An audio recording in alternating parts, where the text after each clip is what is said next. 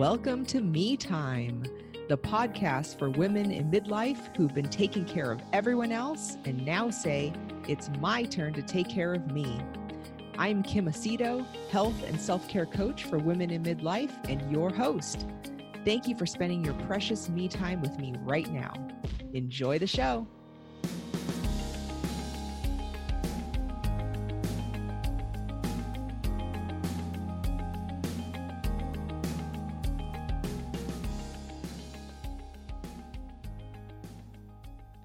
Okay, so today I'm here with Mike Harnett.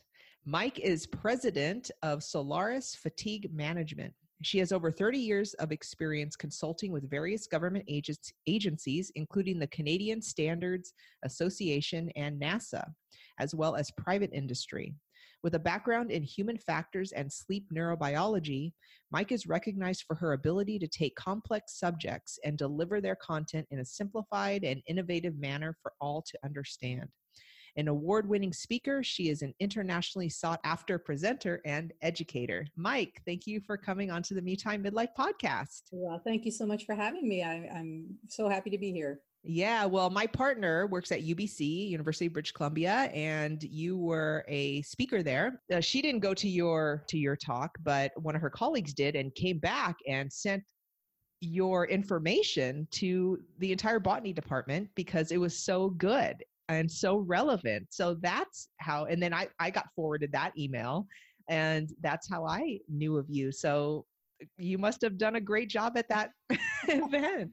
Well, you know, it's a topic that affects everybody, right? This is nothing that isn't affecting all of society. It's not specific to any job function or anything else. So we're all challenging ourselves with the amount of sleep that we get. Yes, right. Let me start with the question I ask every guest, as this is the Me Time Midlife podcast. I'm interested in knowing what you enjoy doing during your me time. Well, you know, I travel a lot, and I'm always kind of on for people when I'm doing a lot of engagements. So for me, the best me time moment is just when I can sit quietly, and sometimes that's on an airplane with my headphones on, or in a coffee shop with some soft music on, and then I take out my pen, put it to paper, and I start writing really, really bad poetry. And interesting. It's a great stress reliever for me, and I have some fun with it. Yeah. Oh, do you have topics that you like to write about, or whatever just kind of comes? You know what? It's whatever I'm looking at in front of me. I try to make some humorous ones. Sometimes if I am dealing with some challenges in my life, I make them a little more personal, but right. Yeah, there's no topic that I don't approach. Oh, that's interesting. That's great. And what do you get out of that poem writing? Well, you know, it's I think it's just the fact that you're tuning into yourself, that you're actually paying attention to yourself, you're allowing yourself to feel, which so much of part of the problem, even with sleep, is that we don't allow ourselves to feel. You know, we distract ourselves with so many things throughout the day. And I think it's really important to just kind of ground yourself. And that's what makes me feel whole. Yes. Oh, I love it. That's great. You're the first person to say you write poems and do that during your not time. necessarily good ones. That's okay. Yeah. I'm sure also they get better as you keep doing them, but do you keep them? I do. I have a little booklet that I've got, and shared it with a few friends who always get a kick out of them. Right. That's nice. Oh, great. Okay. So Mike, we're going to talk about sleep, which is a big topic for my clients, women in midlife who are, trying to improve their health habits. Sleep is one of the 4 areas that I help my clients with: sleep, food, mood, and exercise, since they're all connected. Don't get a good night's sleep, you're less likely to make healthy food choices or want to exercise or be in a good mood. And it works the other way as well.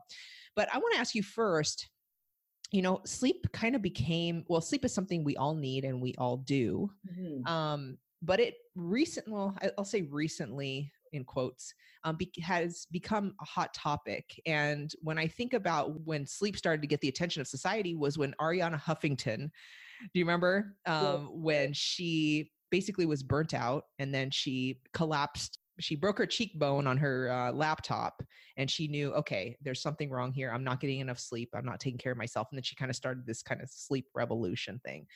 Was that when people started to pay attention? Well, God bless Ariana Huffington, because she really did get the conversation going. Yeah. Um, we've known, I have to put this into perspective a little bit. 30 years ago, I started a job with National Rail Line, and we took a 100-car freight train and we drove it through a passenger train, and we killed 23 people. Mm. And that event was hugely a result of fatigue, of people being fatigued when trying to operate. And so we knew that sleep and fatigue were issues way back in the day. I mean, even 30 years ago. But what we didn't have was the science behind it. We didn't have the sleep neurobiology behind it. And it's really only been the last 10 to 15 years that we now do have the evidence and the science that has built up over time, that we understand what's actually going on when we sleep. So I think now that we do have that science, that we now have people out there that are beginning to drive this information forward, and Ariana being one of them, which has been fantastic, because it's really about education that we never had in school. It just wasn't available. Yeah, and I almost feel like, as I talk to some professionals, there can sometimes be this like pride in how little sleep that they got, right?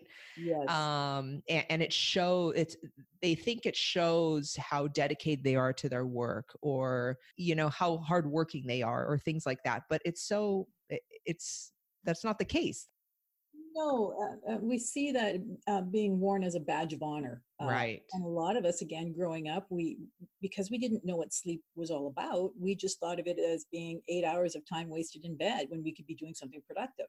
And as a consequence of that, we would put in long hours, and we, to this day, we just keep cramming more and more and more into our day, at the expense of getting the sleep that we require and that we need. And that's the part of the equation that is missing. We need to get that information out about how important sleep actually is, and that being tired is not that badge of honor that you should be wearing. It's about working smarter, not harder. And that's the Yes. message we need to get out there. Absolutely. Right. So let's talk about some myths when it comes to sleep. I'll tell you one myth that I hear a lot, and you tell me Okay, if this is one of the myths you hear, sure. is, oh, I don't need 7 hours of sleep, right? I'm fine with 4 or 5. Yeah. And I've been doing it for 20 years and I'm just fine. That is probably the number one myth that we hear all Okay. the time, right? You hear that And too. Yeah. part of it comes from things like they say, well, I don't even need an alarm clock. I wake up without the alarm. Well, that's just due to routine more than anything else. That doesn't mean your body is getting the sleep that it requires. Mm, The science is abundantly clear. Every adult needs somewhere between 7 and 9 hours of sleep every day. And to think you can get by with less than that over time, there's going to be consequences. When people say that they can get by with 4 or 5 hours of sleep, what they've actually done is they've adapted to a new state of normal. They've adapted to being impaired. That's the reality. Yeah, they're showing up, they're doing their job, they're taking the kids where they got to go, but the reality is they are impaired, and we know scientifically it's been proven over and over again that if you're awake anywhere from 17 to 18 hours, you are now the blood alcohol equivalency of 0.05%. If you've been awake up to 20 or 21 hours, you're at 0.08%. So we know that if you have to do something near the end of those hours, drive a car, for example, you're going to be in a very, very high risk scenario. So it's something that we can't keep denying ourselves that we're okay. It's going to show up and manifest in physical symptoms, in mental health symptoms, in cognitive functioning, and overall performance. yeah. Right. And in my study of sleep, there's also a sleep debt, right? There's a point where you can't get out of it. You can maybe for a couple of days only get you Yeah. know, less sleep, but over time there's a point where you can't catch up, right? Yeah, and that's another myth where people think that they're going to get their second wind, or when they're putting in these long hours, they think, oh, I'll just grab another coffee. The reality is, you need 7 to 9 hours of sleep. If you're not getting that, it doesn't matter what you do. Fatigue is not the same as sleepiness or tiredness or drowsiness. Those are symptoms that you feel. Fatigue is a biological product that builds in your brain. And the only way you can get rid of fatigue and get it out of your body is through sleep. You cannot Tim Horton it away. You cannot Starbuck it away. You cannot Red Bull it away. Nothing gets rid of that fatigue buildup in your brain except sleep. And if you don't, then it's going to manifest down the road. It goes into things like increased risk for stroke and cardiovascular disease, increased risk for diabetes. There's correlations to higher risk for PTSD to set in, for depression. And there's even links to cancers. And probably most importantly these days is the link between lack of sleep and dementias, and in particular Alzheimer's disease. Yeah, that's right. So there isn't anything that is not being affected when we don't get the sleep that we require. Mm-hmm. Yeah. What are some other myths that you hear? Well, another one is the fact that they think of sleep as a luxury, right? And that it's not nearly as important as long as they eat well and they're exercising, they're going to be okay. But the hard truth is that there is absolutely nothing more important to your overall health and longevity than sleep. Not what you eat, not what you drink. In fact, the latest research is indicating that if you're somebody who gets up early in the morning, cutting your sleep short to fit in exercise, you may want to rethink your priorities. Now, that's not to say don't exercise. Right, right. It's to say that you've got to prioritize your sleep just as much as you do your exercise, if not more so. It is not a luxury, it is a necessity. Yes. And that's the message that needs to get out there, that we've got to start protecting our sleep more. Yes. There's another myth that is quite common too.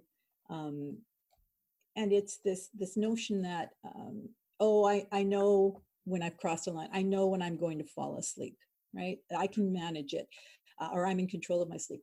But the truth is that we are incapable of accurately determining or assessing our own level of fatigue. We will always overestimate that we're more alert than we are, and we will always underestimate how vulnerable we are. And that's because we are in a state of impairment. It's like asking a drunk, how impaired are you? Right. Very accurately judge that. So we have this notion that we think, we're going to be fine. And this is a really critical thing, because if, for example, you have to do a very boring, mundane task, such as the commute home at the end of a shift, when you have sleep debt built up in you and you don't have anything to engage the brain to keep it active, it's going to look for opportunities to recoup the sleep that you haven't given it. So it's going to set in about 20 to 30 minutes into a boring task, like driving. When you drive home at the end of a shift, you take the same route every day. You're probably passing the same cars every day. And your brain says, you know what? Nothing ever really goes wrong here. You don't need me. And you haven't been looking after me. So I'm just going to shut down a notch or two to try to recuperate a little bit. And then you wake up in your driveway and you go, how did I get here? And you don't even remember the drive home. So what in essence you're going through is what we call a microsleep. Now, a microsleep can be extremely devastating, because a microsleep, if you have a microsleep and it lasts 5 seconds, you've basically gone the distance of 2 football fields without any sensory perception. You don't see anything, you don't hear anything, and your eyes can be open, but you are effectively asleep behind the wheel, driving that car at a high rate of speed and not having any indication of what's going on around you. So the risk factor attached to that is absolutely critical. You're not safe. And we what are the things we do? We roll down the window, right? We turn up the music. We talk to somebody. Some of the things I've heard some people will say they slap their face. I've had one commercial truck driver tells me that when he's tired behind the wheel, and keep in mind, he's not alone in this. Yeah. He uses tweezers and he starts ripping out nose hair.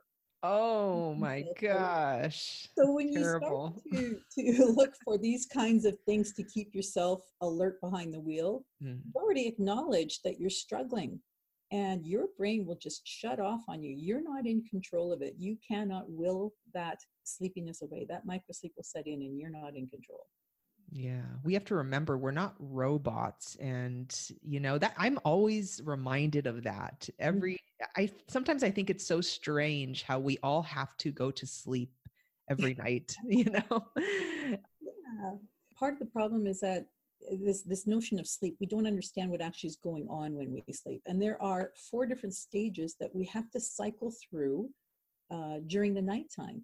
And during those different stages, at one point, we're doing motor skill consolidation. The next stage, we're doing long-term memory consolidation and physical repair. The REM sleep stage, we're doing short-term memory consolidation, psychological repair, emotional repair. So we need to go through all of these stages, and one cycle is only going to last about 90 minutes to maybe 2 hours. So we need to repeat these cycles throughout the evening. And it's only when people begin to understand that there are different phases and you have to go through these phases, and you have to have a big chunk of sleep to do that. You can't do 2 hours here and 2 hours there and 2 hours there. They need to be consecutive hours of sleep in order for the cycles to go correctly. Then that's when I see the light bulbs turn on over people, that they begin to realize, that's why sleep is important. I get it. Now, what does the research say about people who work nights and they have to sleep during the day? You know, that's not ideal. That's not how we're supposed to sleep. But, you know, let's say somebody has that kind of lifestyle, but they do sleep 8 hours during the day. Are there any negative effects to that? Well, first off, I've yet to meet a shift worker that sleeps 8 hours during the day. Really? It just doesn't happen, because we will typically average 1 to 2 hours less sleep compared to if we were sleeping at nighttime. And that's because of the light exposure that we have and the fact that we're going against our biological nature. We are what's called a day-oriented species. We are meant to perform at our best and be at our optimal health-wise during the bright daylight hours, and we get our best quantity and quality of sleep during the deepest, darkest nighttime hours. That is because we are a day-oriented or diurnal species. Just because you go into night shift, we cannot turn you into a nocturnal species. Science hasn't figured out how to change your species yet on you. I can't turn you into a cat, rat, or bat. So again, what has happened is those people who work night shift and say that they've adapted, they haven't biologically adapted at all. In fact, less than 3%, according to science, shows any kind of biological adaptation at all. Again, what they've adapted to is a sense of impairment. That's what they've adapted to. Now, women in particular, unfortunately, will choose shift work as part of their working lifestyle, simply because it often affords them the opportunity then during daytime hours to do more childcare activities or elder care activities. Right. So just by our nature, a lot of times we put ourselves at greater risk for fatigue development. And then trying to sleep during the daytime is very difficult to begin with.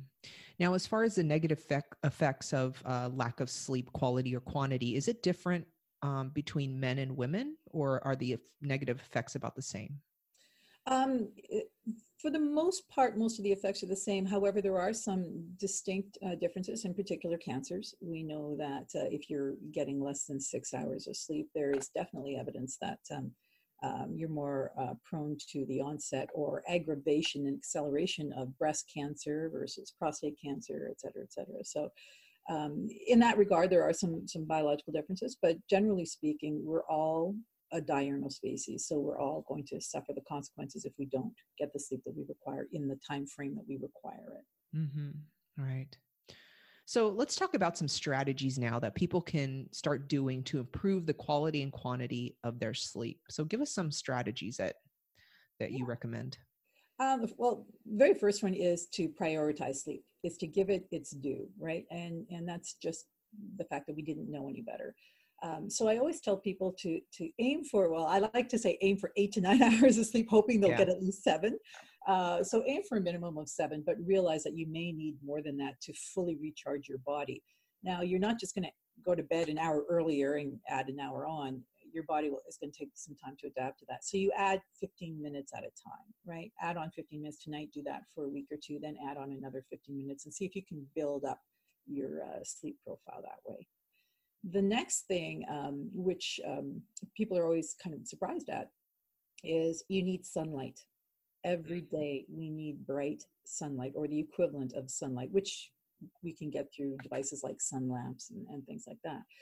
The reason is that what sunlight does is it converts certain foods in our body into serotonin. Now, serotonin is our feel-good hormone, right? It's one that gives us sensations of pleasure and joy and make us nice, happy people to be around.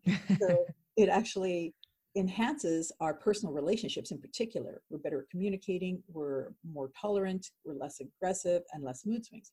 So that's all really great, just serotonin in and of itself. But during the evening hours, serotonin is then converted into melatonin. And melatonin is our natural sleep hormone. It's what helps us fall asleep and stay asleep. So we need melatonin in our system. And when we have light at the wrong time, it suppresses that melatonin, which is the next strategy.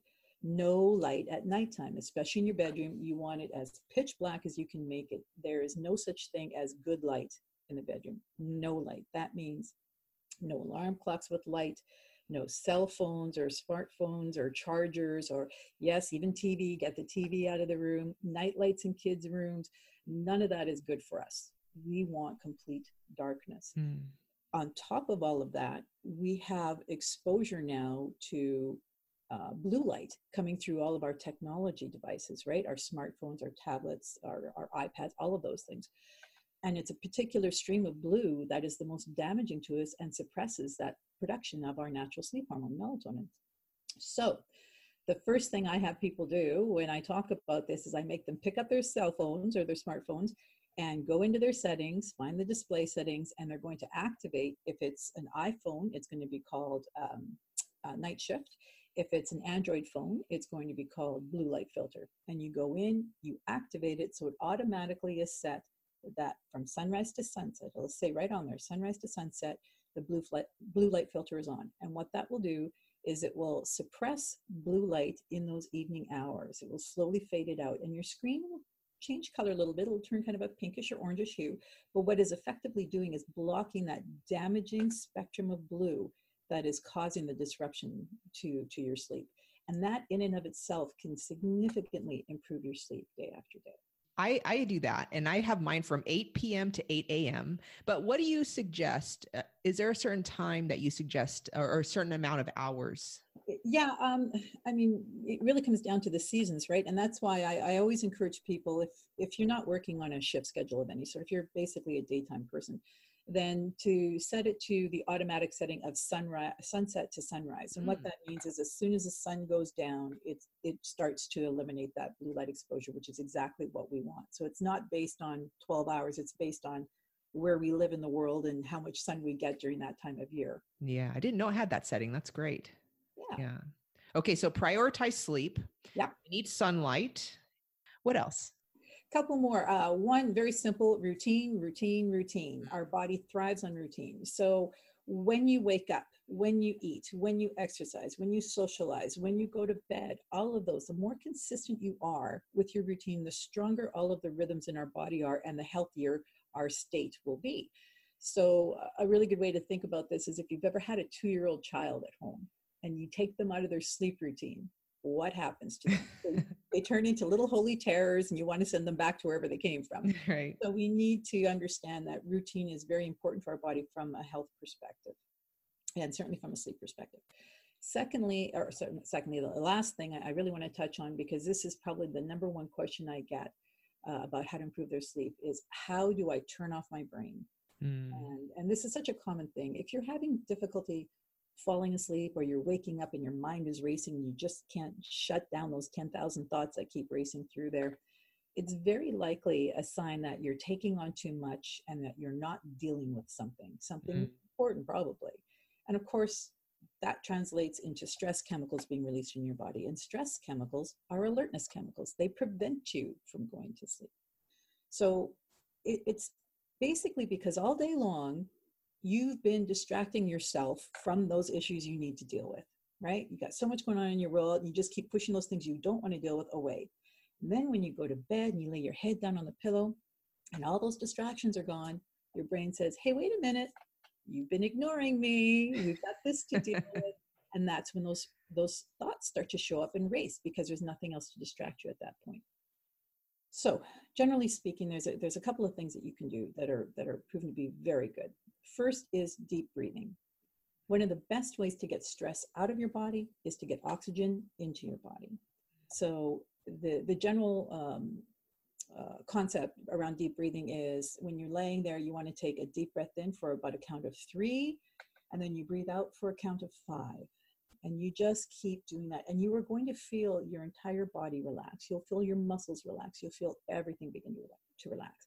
So that's a very effective way. And it's kind of the key behind of a lot of meditative processes too. The other thing that you can do, which has been proven to be extremely effective, is journaling. So what that means is right before you go to bed, you deal with the fact that your brain has all of these thoughts racing in it, and you basically put pen to paper and you write it down.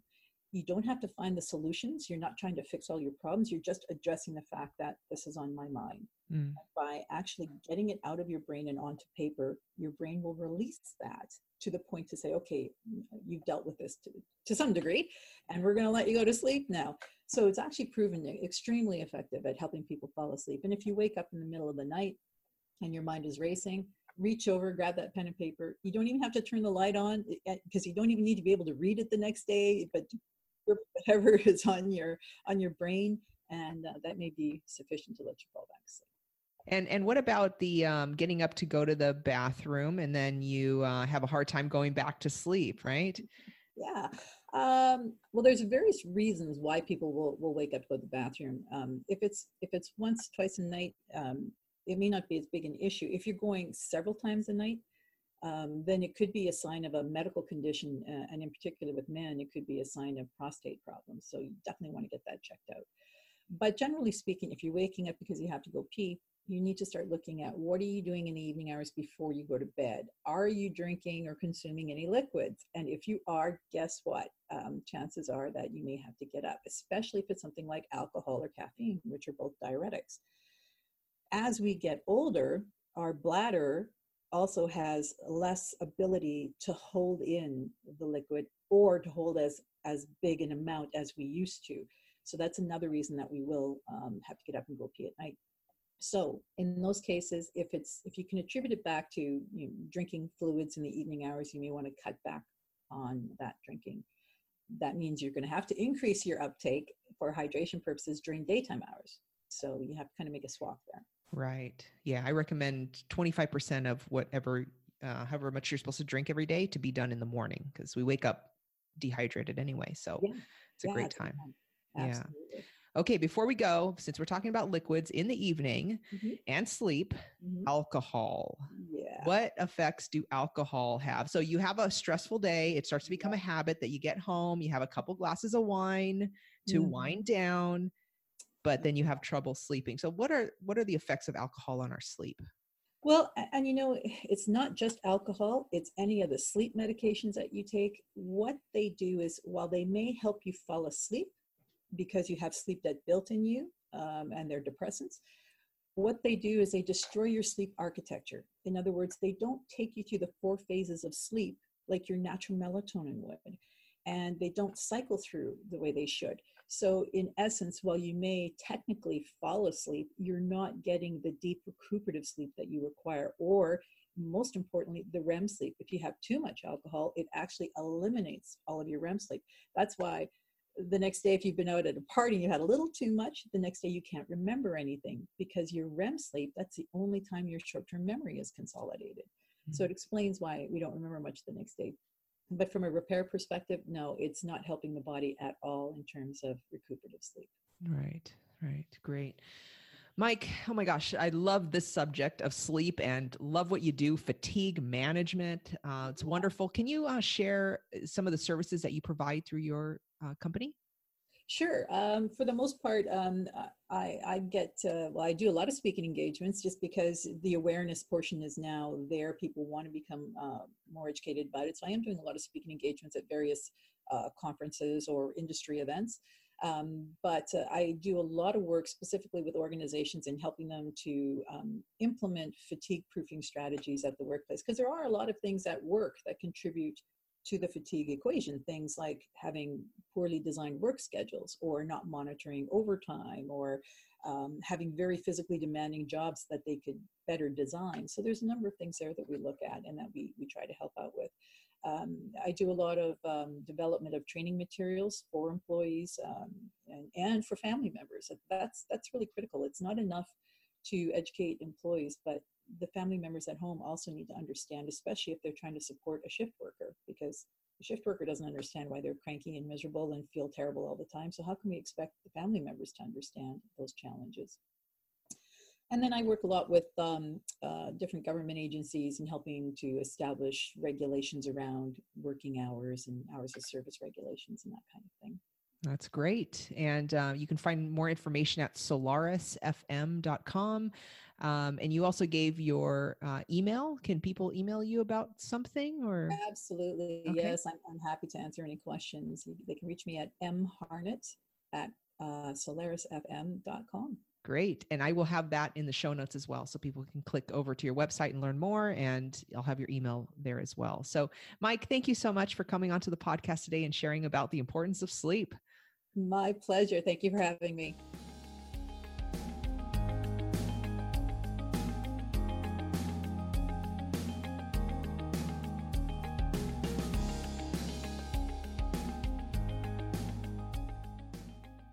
If you find the Me Time Midlife podcast valuable, there are many ways you can support it. The best way is to simply tell your midlife friends about it. It also helps the show's visibility if you rate and review it on iTunes, Stitcher, or simply directly in your Apple Podcasts app if you listen to the show that way. And if you want more me time in your life and continue the conversations we have on the show with other women on a similar journey, consider joining our Me Time Midlife community on Facebook. Simply search for Me Time Midlife Community in your Facebook search bar, or go to metimemidlifepodcast.com to learn more. Thank you again for listening. And until next time, remember, you've been taking care of everyone else. It's your turn to take care of you.